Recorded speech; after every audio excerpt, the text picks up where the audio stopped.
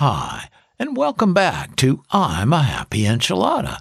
And if this is your first time with us, welcome. I'm Don Culver, and I'll be your host. And today, we're going to once again look at a part of life we haven't really looked at before.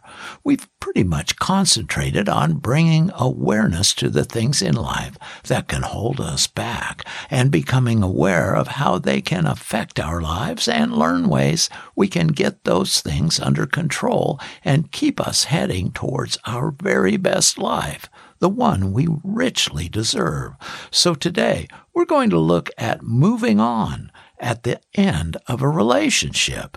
Now, I've found that relationships are not easy and require a lot of time and effort by both partners to be successful and fulfilling. And it doesn't matter if you're married, living together, or just boyfriend and girlfriend. It's supposed to be a loving and caring relationship.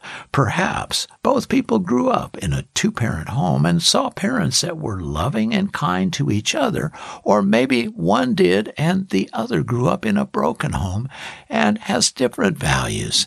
The combinations can be endless, but if one or both didn't see parents that loved and respected each other and worked together, they will be hard-pressed to know how to be successful in a relationship. That's just common sense, right? Well, personally, I've had a lot of relationships in my life, but not a lot of success, I must admit. I've learned a lot about relationships in the last several years, but haven't chosen to be in a serious relationship, choosing to work on myself and be happy with myself and my life, living alone and free. Now, I'm looking forward to today's episode and learning more about relationships. Who knows? One day I might find myself in a love relationship again. So let's get started.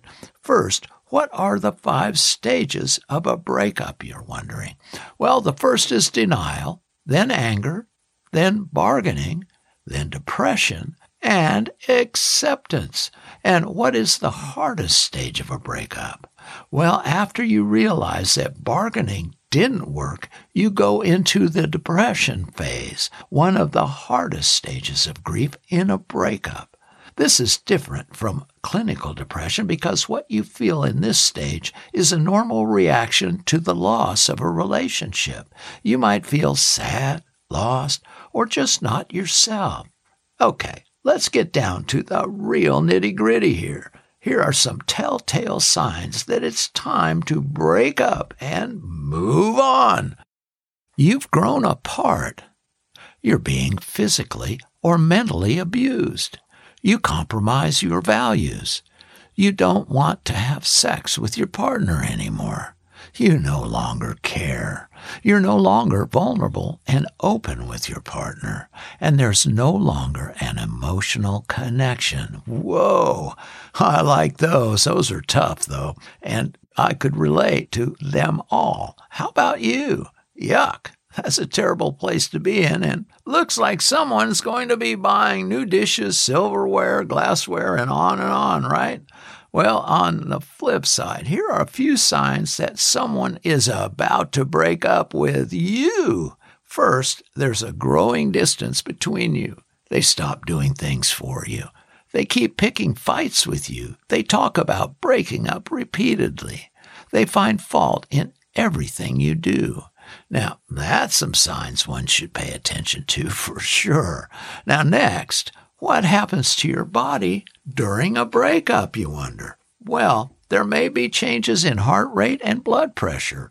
We release more stress hormones like cortisol and adrenaline. Our blood gets a bit stickier. Our immune system can be a bit vulnerable, and our sleep can be disturbed. Now, if we are the one ending the relationship and moving on, we are certainly hoping it goes reasonably well and we can avoid as much drama as possible. Oh, yes. Well, what if it is a toxic breakup?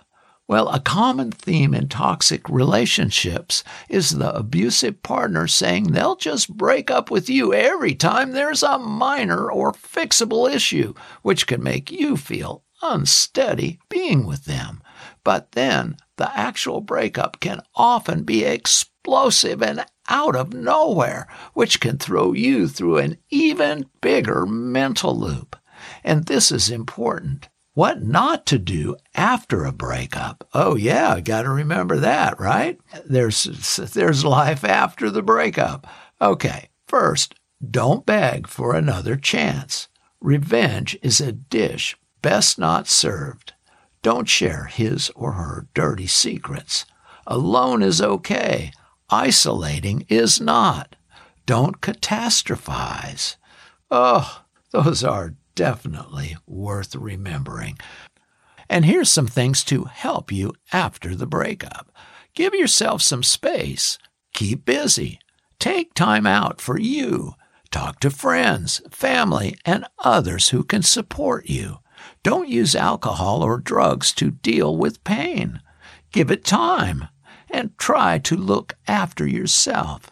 All right, a lot of food for thought in this episode for sure. There's much more, but we're out of time on this episode, so please go online and Google anything you still need answers for. There's a ton of information there. As always, I hope this episode has been helpful, especially if you're thinking about breaking up with your partner or afraid they are about to break up with you. Well, that's all I've got. So until next time, God bless and be a happy enchilada. Bye.